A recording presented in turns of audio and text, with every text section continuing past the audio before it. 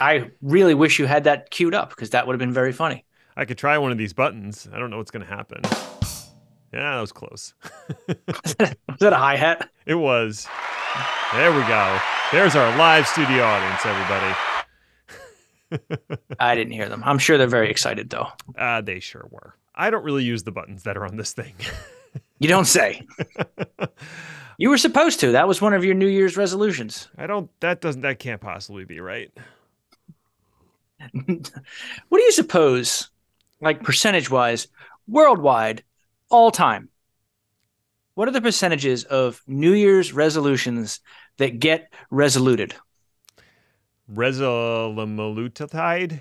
Or that? I'm going with sub 5%. Yeah, I mean, I was absolutely thinking single digits, no two ways about it. Yeah. For me personally, I would say definitely around that range. Right. When I make any kind of resolution to begin with, which typically I avoid them at this point. I think there was a time in my 20s where I did make resolutions with the full intention of actually following through. And gosh darn it, it was going to happen. And then maybe I grew somewhat wiser, definitely older, and realized it's pretty unlikely. So why don't I just do what I'm going to do? Right. In living color? It's the only way to do it. You know, sketch TV like Mad TV, In Living Color, really gave birth to some of the biggest stars that we have today. Well, maybe not today, but that we had 10 years ago. I was going to say, you're forgetting the part where you're old as hell, right? Yeah, okay, I'm not forgetting Jim Carrey retired. I'm choosing to forget, Chris.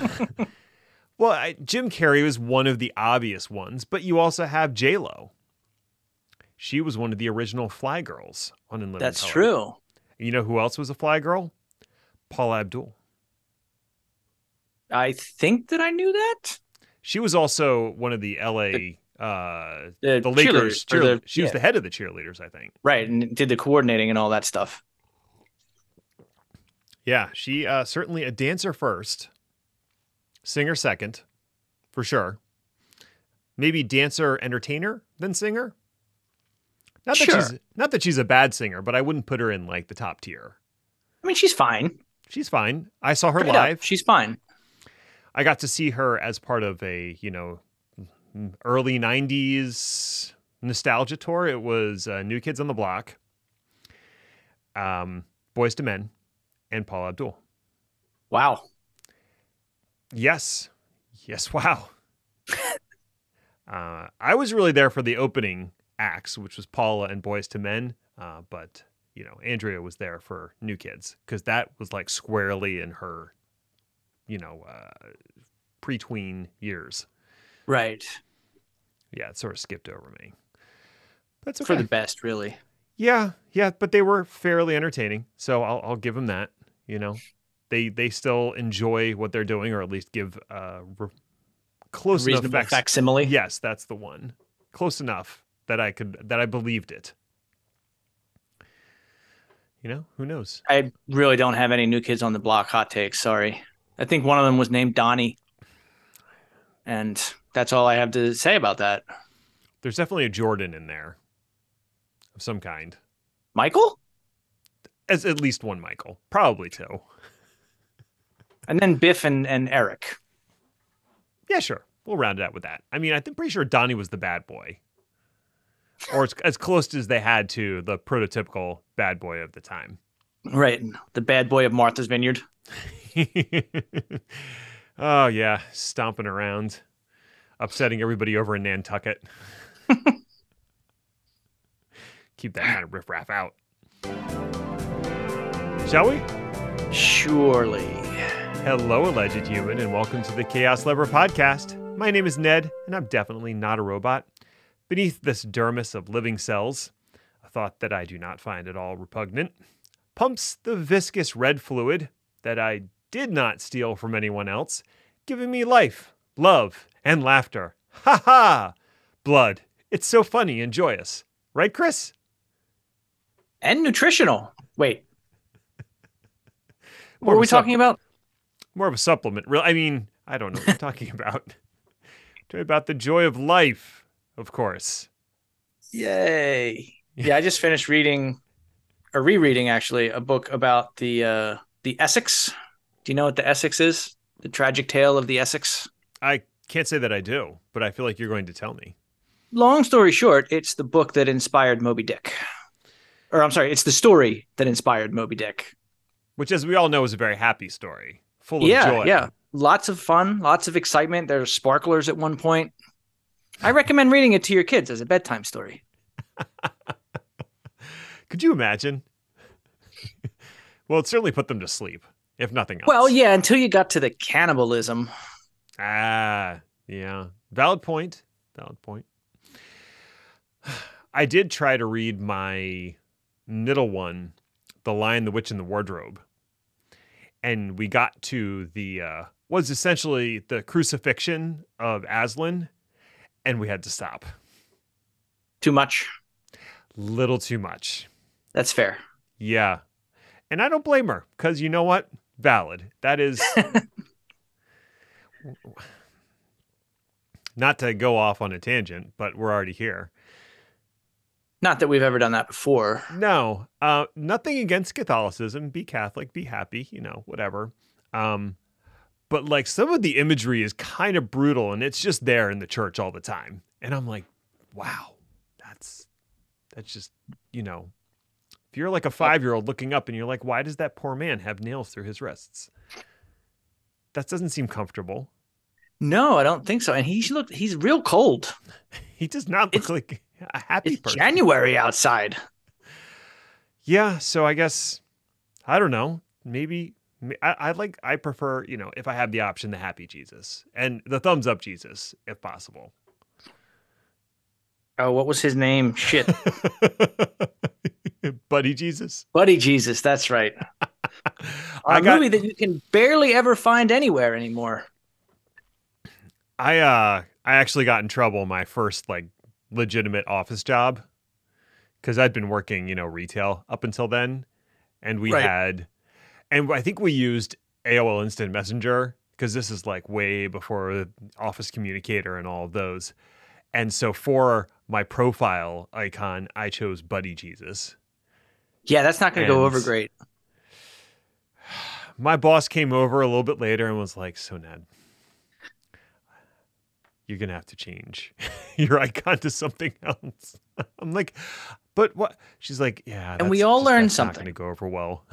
I sure did. I was like, oh, I am not amongst my kin anymore, where this sort of joke is just enjoyed.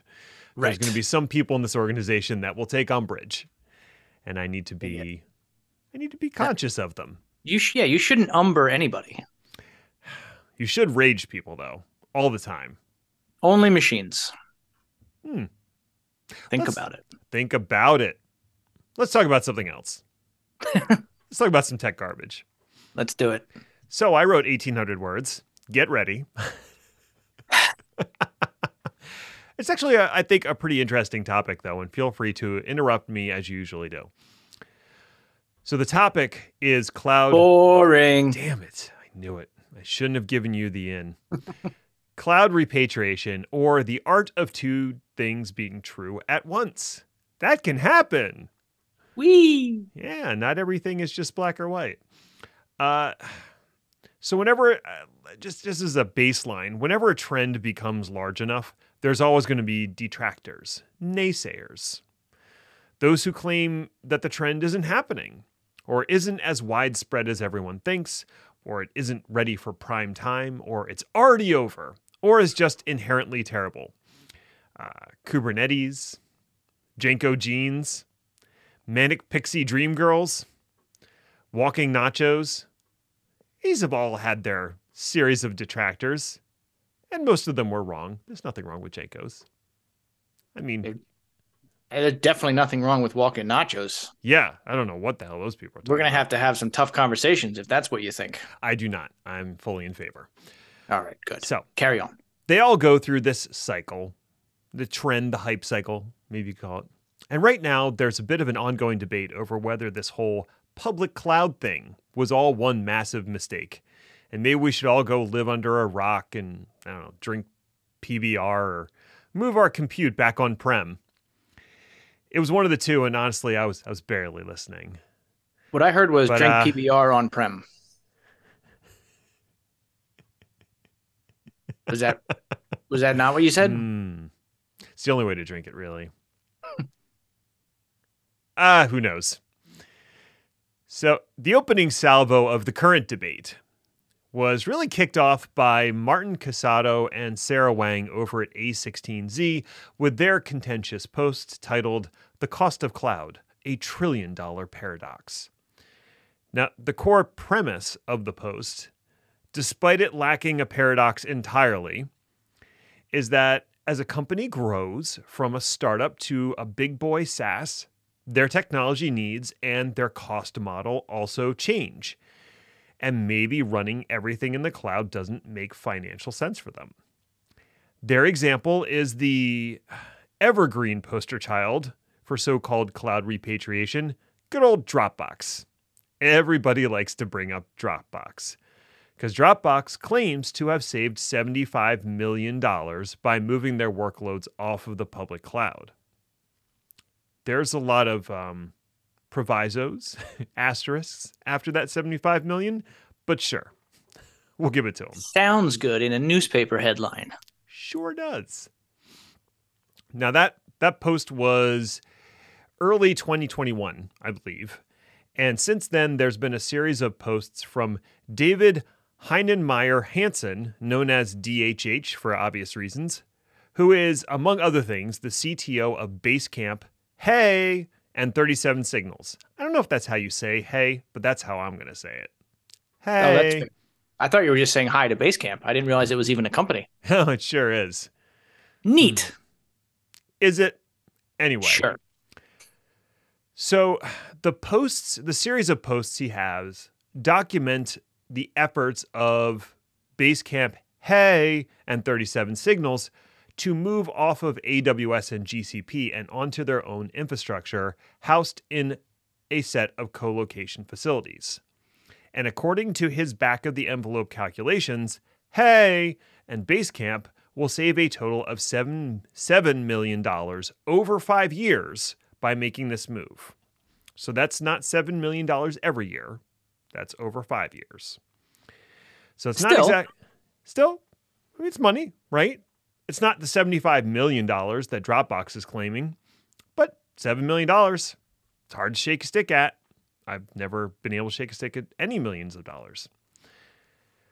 So I saw $1 million once. It doesn't take up as much space as you'd think. I'm reminded of that. God, I don't even remember what show it was where a guy offers him like $100,000 and he opens a suitcase and it's one stack of bills. Yes. Yeah, I don't remember what that is either, but that was very funny. Visual gags for an audio medium. Anyway, so a series of questions comes to me. Is there a massive repatriation wave coming? Who is pushing that narrative? And what can you, the listener, the technology person, in theory, take away from all of this? So let's try to separate the signal from the noise a little bit. I want to start with the fact that basically everyone involved in both sides of the conversation has an agenda. The public cloud providers continue to tout their superiority of solutions versus traditional on-prem, although their focus has changed in interesting ways. The hosting providers and co-location facilities like Equinix and Digital Realty are hoping for a wave of revenue to roll in from the shifting tide. And the hardware vendors are all excited to push for repatriation because, let's face it, they get much better margins selling to the enterprise than they do to the cloud hyperscalers, who are, for their part, increasingly building their own hardware solutions anyhow. AWS laughs hysterically in Graviton 2. It's not just Graviton 2. It's the, what's the name of their hypervisor? The network chip that runs their hypervisor, Nitro. Oh, yeah. Yeah. I mean, they don't fab it themselves, but they sub that out to an ODM. That's not going to any of the hardware vendors. And right. I don't know this for a fact, but I got to imagine a significant portion of their EC2 fleet is in the same boat. Would make sense. Yeah. So if the vendors can sell back into the enterprise, they'd be more than happy to do so. Right. So my point here is anything that you read about cloud repatriation from anyone, including me, I probably have an agenda somewhere. It's usually written by someone with a vested interest in one outcome versus the other, and it should be consumed with an appropriate dose of skepticism. So instead of simply trusting what all of the paid-for bloggers have to say, I thought we could look at this from a financial perspective and look at what the various parties are doing. If it's a major shift away from the public cloud, I would expect to see roughly three things: declining revenue and CapEx spending in the public cloud providers. They're not expecting additional growth, so they're not going to buy a bunch of hardware, and their revenues are going to go down because less people are moving to and possibly moving away. Colo providers like Equinix should see increased revenue because people need somewhere to move to. And they're probably going to have to spend a bunch on CapEx for that build out. Right. And for the hardware vendors, you should see a shifting of revenue mixes favoring their infrastructure groups selling into the enterprise. That's what I would expect to see. So what do we see? It would make sense because if they're doing the more, because this was one of the things that was so appealing about the cloud in the first place was the idea that, hey, it costs AWS a lot less to buy 1 million servers than it does for, John's Flower Shop to buy 5. And they could pass those savings on to you. Not that they will, but they could. And that's what's really important. Yeah. And we're not going to get into it, but if you do track the cloud costs, how much it costs to run a particular instance of EC2 or how much storage costs, etc., the costs have not really dropped in the last few years. They've kind of just stayed steady state. It flatlined more or less. Yes. But one of the things they haven't done is gone up. Right. They haven't gone up. Unless you think about new services coming in to supplant old services, which is kind of a little weaselly way to get around the whole thing and say we've never we've never raised prices. True. But I think that the point is they should be reaching economies of scale where compute continues to get cheaper, and it's not doing that. It's staying the same price. Right. That's fair. And that's because they've found what the market will bear, essentially. So, since we're dealing with mostly public companies here, we can actually dig into the numbers because they have to publish that information. Let's start with the public cloud providers and their growth rate and revenue since, well, we'll go a little farther back than the 2021 blog post from May 16Z.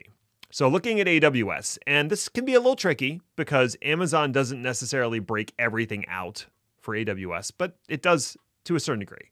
So if we look at the growth rate, that's calculated as the percentage of change over the previous year's revenue.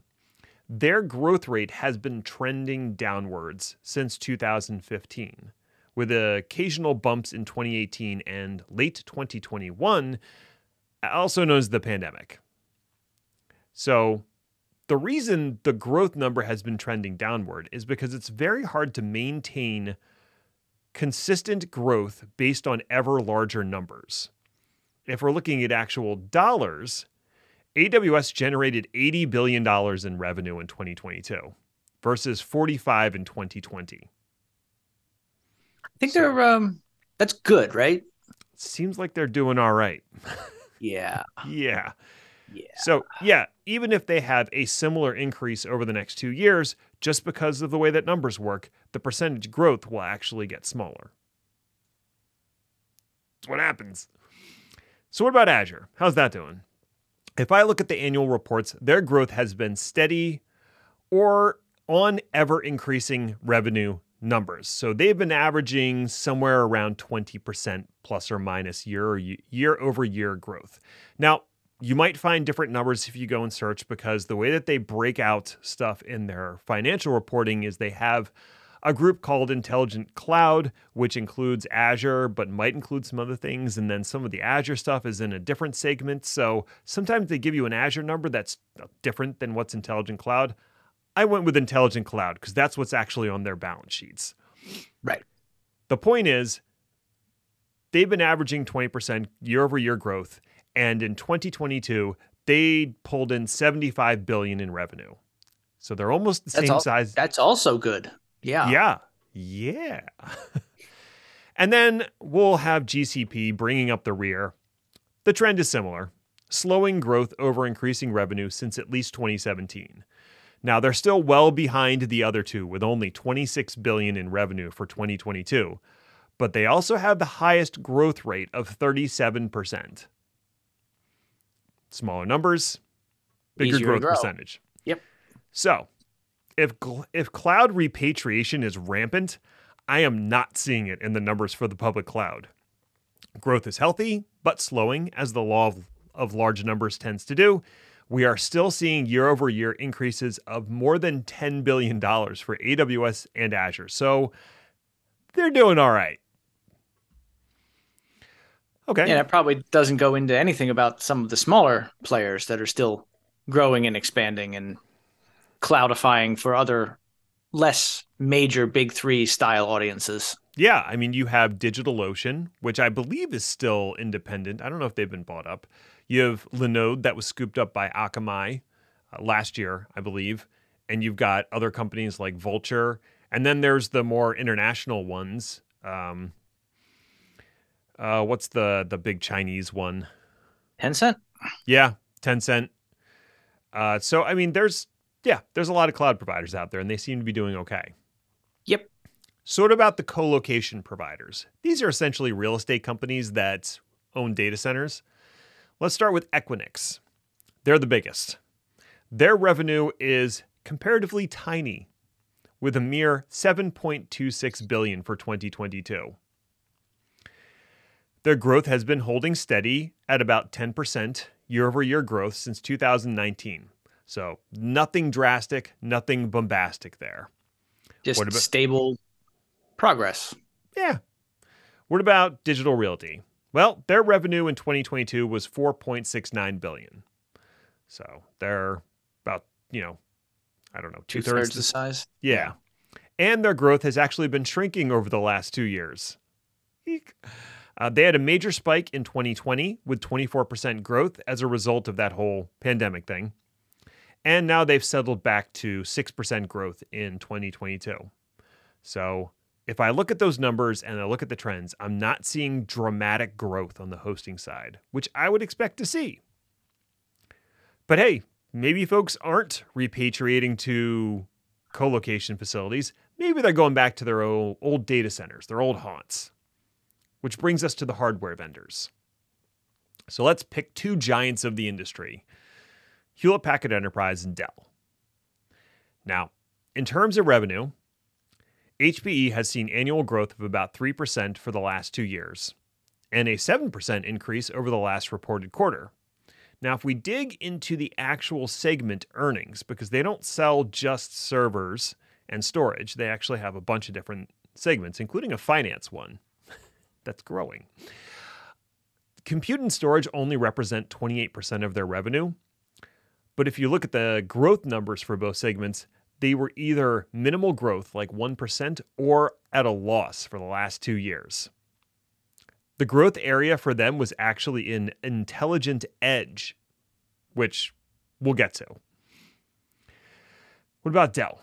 Now, Dell has done pretty well for itself, with revenue of $101 billion for 2022, which is just a gobsmacking, ridiculous amount of money. But bear in mind that Dell has a lot of different segments. Now, that's a 16.7% increase over 2021.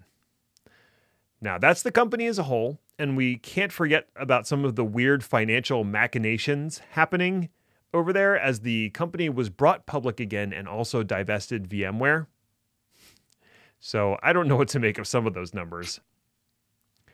But the segment that actually deals with infrastructure, it's called the Infrastructure Solutions Group, they logged $34 billion in revenue for 2022, which is growth of 4% over 21. And they shrunk 4% in 2021 and 7% in 2020.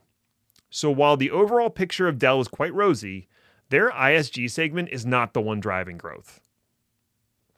So that's all the financial data I dredged up and looked at. But based off of that, I am not seeing a massive migration of workloads from the public cloud to co-location facilities or existing data centers. And honestly, it's not just me. I found another series of excellent blog posts by Charles Fitzgerald over on Platformnomics, and he came to the very same conclusion. So, with all that in mind, why are people making all this noise about cloud repatriation? Do they just like to say repatriation? I think it is a fun word to say. It definitely is. A lot of syllables. You know what they say? If there's smoke, there's fire, right? No. If there's smoke, there's some idiot with a fog machine hoping you will come see his 80s hair metal tribute band. And frankly, George, it's all about the 90s now. Let's move into the grunge era. We have moved on. Okay. But there are people making a lot of noise, including the aforementioned A16Z and DHH. Do they both have agendas? Yes, absolutely. A16Z is a venture capital firm, and they primarily invest in, get this, SaaS companies. And they want those companies to go public at massive multiples. In order to do that, they have to offer up companies that are doing what the market wants, and suddenly people appear to care about profits again, which is wild. Yeah, we should probably not have ever gotten away from that as like a thought. Maybe. It's like an idea. Growth at all costs. So in their myopic view, any SaaS company of significant size should probably move off of the public cloud to lower costs. And they might be correct with a giant asterisk. Now, DHH, for his part, likes attention and money, but mostly attention. So just to put things into perspective, he's talking about moving the bulk of compute, not data. He still has like 5 petabytes of data locked up in AWS, but his compute onto 4 racks of servers across 2 colo facilities. 2 racks per facility. That's it. Not much. No. We're not talking about Google scale architectures here. We're talking about 4 racks of gear for his people to manage across 2 data centers, and the colo is providing the remote hands, power, and cooling. His departure from AWS and GCP will barely be a fart in a strong wind for them. So bearing all that in mind, do these posts make any good points? Yeah, I'd reckon they do. Moving to the public cloud was once touted as a cost-saving exercise, with all kinds of total cost of ownership calculators to push you in one direction or the other. Surprise, it was always cheaper to move to AWS. What? If you use their TCO calculator. Oh, of course. But now, the public cloud providers have mostly dropped the cost savings narrative in favor of innovation and breadth of services and locations. And AI. And AI. Well, that's one of the services, right? I personally can cheaply run 4 servers in a rack in my basement for basically no cost. But what if I want to use an advanced AI service or store petabytes of data or perform complex data analysis? I might need the cloud for that. And that's probably what the cloud is actually good for. So I think what we're seeing is some amount of acknowledgement that the public cloud isn't the end all and be all. Some people are swinging a little too far in the other direction, decrying the use of public cloud in all of its forms. Those people are silly. I'd like to think that the emerging consensus is somewhat more nuanced, that the public cloud is good for some things, the private cloud is good for others, and then there's the nebulous edge, which also can solve some problems. As always, it's the best place for a workload depends entirely on the requirements. It's the question that everybody hates the answer to, because it's always that. It depends. Yes, and that's what technology almost always comes down to. But I think it's important that the rest of that sentence is, it depends on these things. Go measure those things, And Right. then you'll have your answer. So if you're a technology professional, the thing that you might be wondering is, what does this mean for me? And what should I be worried about? If you're a person who got their start in the cloud or has built their career on cloud, don't worry. There's no massive wave of repatriation that's going to crush you on the shoals of on-premises. The public cloud providers continue their growth. They don't show any signs of stopping. $80 billion, $75 billion, and growing for the top two. It's going to be all right. Yeah. At the same time, the rise of open source standards for packaging and managing applications has made things a little more portable than they were in the past. Shuffling between public cloud to on-prem to edge is less of a burden, and so you should expect cloud operations to infiltrate all aspects of your environments. So maybe learn about cloud operations more than any of the specific cloud providers. And networking. Yes. Don't skimp on networking. Dear God, networking. You can see the public cloud providers getting in on this trend as well. AWS has local zones and outposts. Microsoft has Azure Stack and Azure Arc. Google has Anthos. They're all trying to bring their services to your on-prem and colo environments and also out to the edge. And I would like to recommend paying special attention to what's happening at the edge, which, before you say anything, Chris, I realize that is a nebulous term that means almost nothing. There's the pointy part. So, for our purposes, when I say edge, what I mean here is that there's something important happening in two spheres. And one is the rise of Akamai and Cloudflare as more than just CDNs. Both of them have taken steps to get into application hosting and security. And I would expect a whole new class of applications and services to live at their edges. I don't remember all the different things, but what was it? 2 weeks ago, we talked about the Mastodon service that Cloudflare had put together using all their weird components. Right. So they built, and it's not running on a VM. It's just built from all these serverless abstractions. That's the kind of thing you can do now. So that's one edge. The other edge that I would reference is that of non-traditional computing environments. So think cell phone towers, factory floors, oil refineries, or just more generally industrialized IoT. That is why HPE has seen any real growth in their revenue. Their intelligent edge segment had growth of 15% in 2021 and 11% in 2022. And that's what it focuses on. So you can expect to see more edge hardware being deployed in your organization, and you're going to be on the hook to manage some portion of it. So get familiar with it. So, in conclusion, public cloud will be with us for the foreseeable future, but that doesn't preclude the growth of hosting, on-prem data centers, and the edge.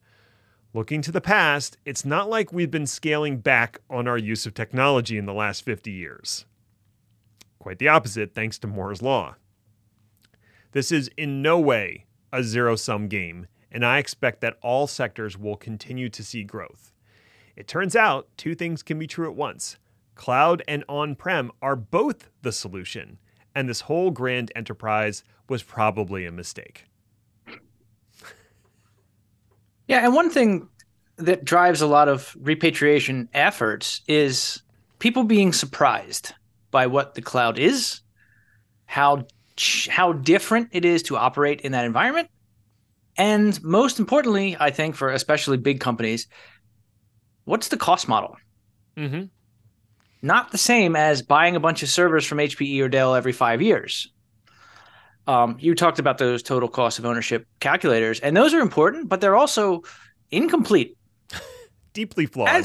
As someone that has seen an AWS bill before for a company of even moderate size, I am sure you remember the literal thousands of line items. Yeah. The whole idea that you can put in, I want this server, and I want this server, and I want this firewall, and that's the end of your calculations when it comes to the cost of the cloud. almost always ends in tragedy and somebody saying the cloud is a joke, it costs too much money. Let's put these servers back on my secretary's desk where they belong. Right. There's this idea that the costs of on-prem infrastructure are going to be predictable. And the cost of cloud is not. Correct. And I'd like to say that's wrong, but it's actually quite true. It's hard to predict the cost of cloud unless that you actually put some controls in place. Well, yeah. Setting up an environment where people can create unlimited resources in the cloud isn't a recipe for disaster. Right. Setting things up where you don't have designs or tags or models that show what are the things that actually matter to this workload. Because if you have 12 systems in your data center that are running and doing nothing, and they just run, it's a waste of electricity, but that's about it. Exactly. If you have that in the cloud, that could be thousands of dollars a month that's just going down the drain for services that you are literally not using at all. Mm-hmm. So, FinOps is one thing. Cloud operations in general is another one. Being disciplined about how you build out in the cloud is super important. I think I often wonder, when you hear about these repatriation efforts, I often wonder, how much of a Wild Wild West show was it at Dropbox? Exactly. They also were running at a certain scale where you could make the argument that running steady state in your own data centers makes more financial sense. Because it usually does. That's definitely true. But all I'm trying to say is, you want me to waste $75 million in the cloud? I can waste $75 million in the cloud. Oh, yeah. With nail polish. Easily. Yeah. So I'm really curious to see how that goes in terms of the pushback from the pro cloud side. It's not that the cloud is always, like you said, it's not a zero-sum game, and the answer is always going to be, it depends. But there are absolutely use cases where the cloud will make more sense, both operationally and financially. But if you don't design it right, you're never going to get there, and you're just going to automatically assume the cloud is a problem. Right. And what was interesting is that A16Z Post really went with the SaaS operating model, which is a very specific type of company that has to solve for specific types of problems. Right. Early on, you need to be able to iterate quickly. You need to be able to set up and fail fast. So the cloud is the perfect environment for you. As you move on and grow and mature and you reach some sort of steady state, then cost management becomes your challenge, and bringing stuff on-prem helps you handle that portion of it. So it's like, yes, your cost model works great for this very specific type of company, but not every company is a SaaS company, even though that's all you deal with. Right. It's a little bit of a myopic perspective. Precisely. So I think one of the interesting side effects of cloud repatriation, in that it happens at all, is some companies made the journey to the cloud. While they were in the cloud, were able to make some fundamental changes to their application architecture and their operation of it. And they're going to reap those benefits when they move it back down and maybe actually be more efficient in their data center because they've learned those lessons from the cloud. Possible. That is possible too. But you also have the scenario where they moved everything up, got scared by the cost, and then started an immediate 2-year program of moving everything back and learned nothing. I think it's going to happen too. So, all right. Lightning round? Lightning round. Tried to switch it up there. Was that exciting? I felt excited. Good. AWS changes billing and cost management permissions, taking effect both yesterday and also in July. So, this is an IAM article. Buckle up. Fair enough. In July, AWS will be retiring IAM permissions that use the service prefix AWS-portal for access control in the AWS billing and cost management console. They will also be sunsetting 2 additional actions that are listed under purchase-orders, specifically view purchase orders and modify purchase orders. Overall, these newer controls that are taking the place They're going to benefit administrators looking to minimize unnecessary permissions in the console, make everything a lot more granular, net positive. However, it's going to be very important for people to keep an eye on the timeline, as there is a hard stop to the old permissions, i.e., once we get to a specific date, they're going to stop working. Now, what's going to happen next depends greatly on when the accounts to be affected were created. So here is the high-level breakdown of what is happening.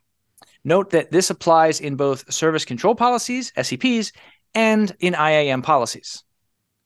Now, if your account was created before March 6, 2023, which is to say yesterday, you will be able to continue using the existing AWS portal actions and the other two sunsetting ones. If your account was created after March 6, 2023, you will be required to build in the new fine-grained actions.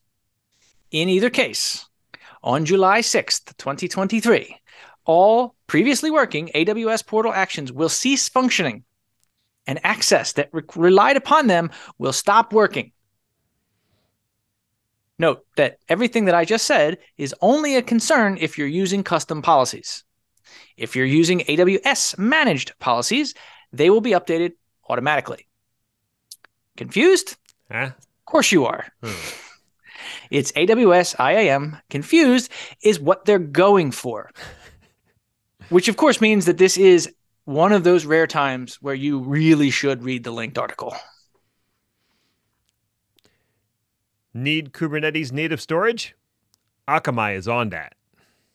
Listen, I'm not the one who named the company. I just make the jokes. Kubernetes storage startup OnDat is being acquired by CDN and edge player Akamai. Originally called Storage OS, OnDat has been around since the early days of Kubernetes starting in 2015. Their solution is deployed directly on a Kubernetes cluster and interfaces with the Linux I/O stack to talk to whatever storage you want to present. Akamai has been on a bit of an acquisition tear lately, scooping up Philadelphia-based cloud provider Linode back in February of 2022. They cited the OnDat acquisition as a way to round out the storage functionality in the Linode Kubernetes environment service. Chris and I have both attended Tech Field Day events where OnDat was presenting, and I think it's safe to say we both felt that they were looking to be acquired at some point. I'm glad to see they got their wish, even though I wouldn't have thought Akamai would be their eventual home. Still, congratulations to the OnDat team. I hope they continue to improve the product as it is integrated into Akamai's offerings. Elon Musk chose not to pay his AWS bill. Hilarity ensues.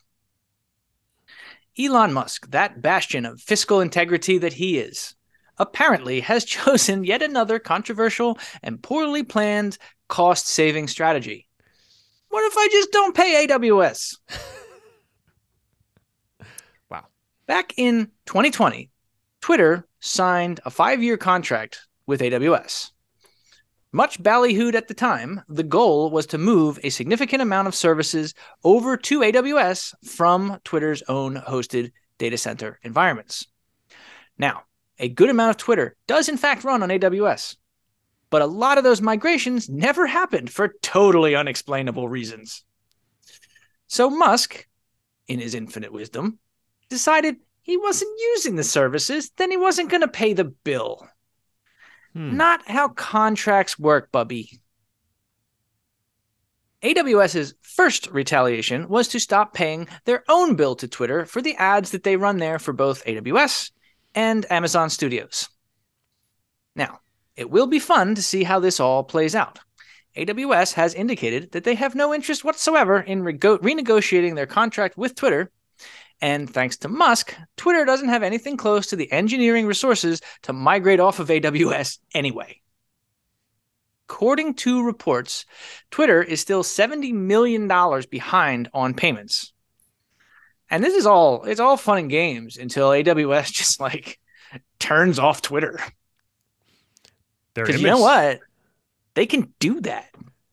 Their image service went down today. I don't know if that had anything to do with AWS, but it sure did for a while. Nice. Software providers may be held liable for bad cybersecurity. Can't we just give you more identity protection vouchers? No? The National Cybersecurity Document has just been released by the Biden administration, and within is a proposal to hold companies liable for vulnerabilities in their software or services. To say that this is controversial would be an understatement. Of course, it's really only controversial for vendors who make shitty, vulnerability-riddled software that major industries rely on. Imagine for a moment a software vendor was similar to a company that produces physical goods. Let's say a catheter manufacturer. And the shoddy workmanship of the catheter led to viral infections in 1 out of every 10 patients.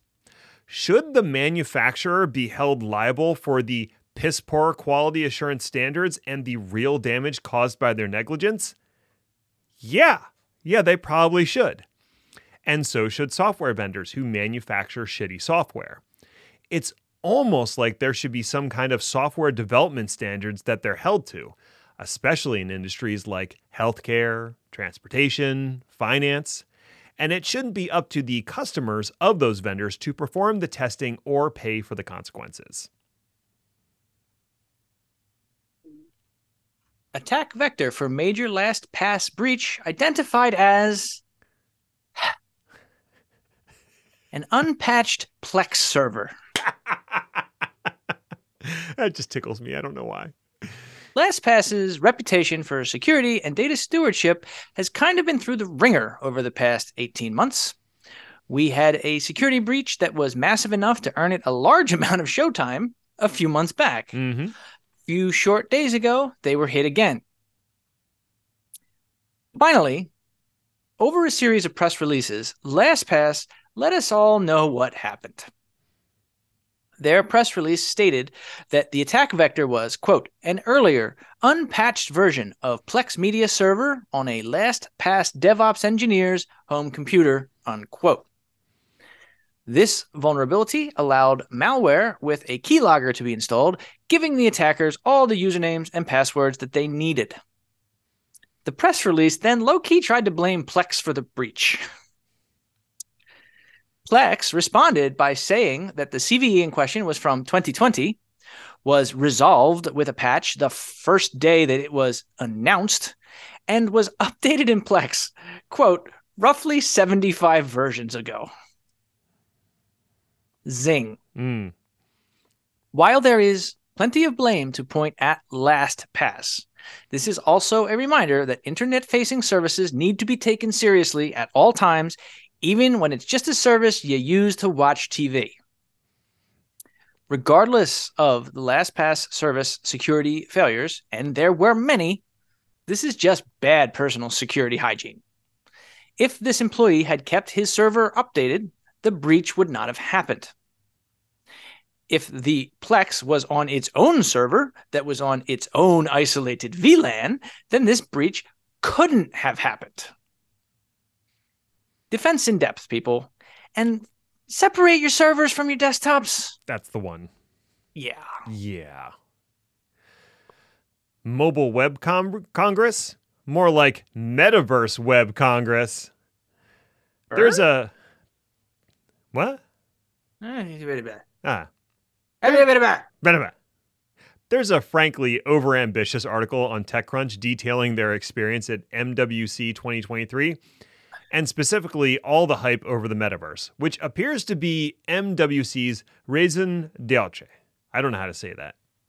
That's close enough. Okay. Honestly, more thought went into the article than the whole of the metaverse hype train brain trust, but it's also a bear of a read, so allow me to distill it down for you. Point 1, no one knows what the metaverse is, but they're really excited. Point 2, the ISPs in the EU see the increased bandwidth needs of the metaverse as a new excuse to add more fees and start charging app providers. Point 3, the MWC is not really interested in debating ethical and societal implications of the metaverse. And point 4, people really need to stop referencing Snow Crash if they haven't even read it. I know Neil Stephenson can be a little bit long-winded, but this ain't the Baroque cycle. Regardless, it would appear that the metaverse, in whatever form it takes, will be arriving in about 5 years, and I personally look forward to saying the same thing 5 years from now. Hey, thanks for listening or something. I guess you found it worthwhile enough if you made it all the way to the end, so congratulations to you, friend. You accomplished something today. Now you can sit on the couch, sink into the metaverse, and remember your place in the universe is as insignificant speck on a most unremarkable rock. You burned it. You can find me or Chris on Twitter at Ned1313 and Hainer80 respectively, or follow the show at chaos_lever if that's the kind of thing you're into. Show notes and the newsletter are available at chaoslever.com if you like reading things. We'll be back next week to see what fresh hell is upon us. Ta-ta for now. So I know you already feel old, but do you want to feel old? Hit me with your best shot.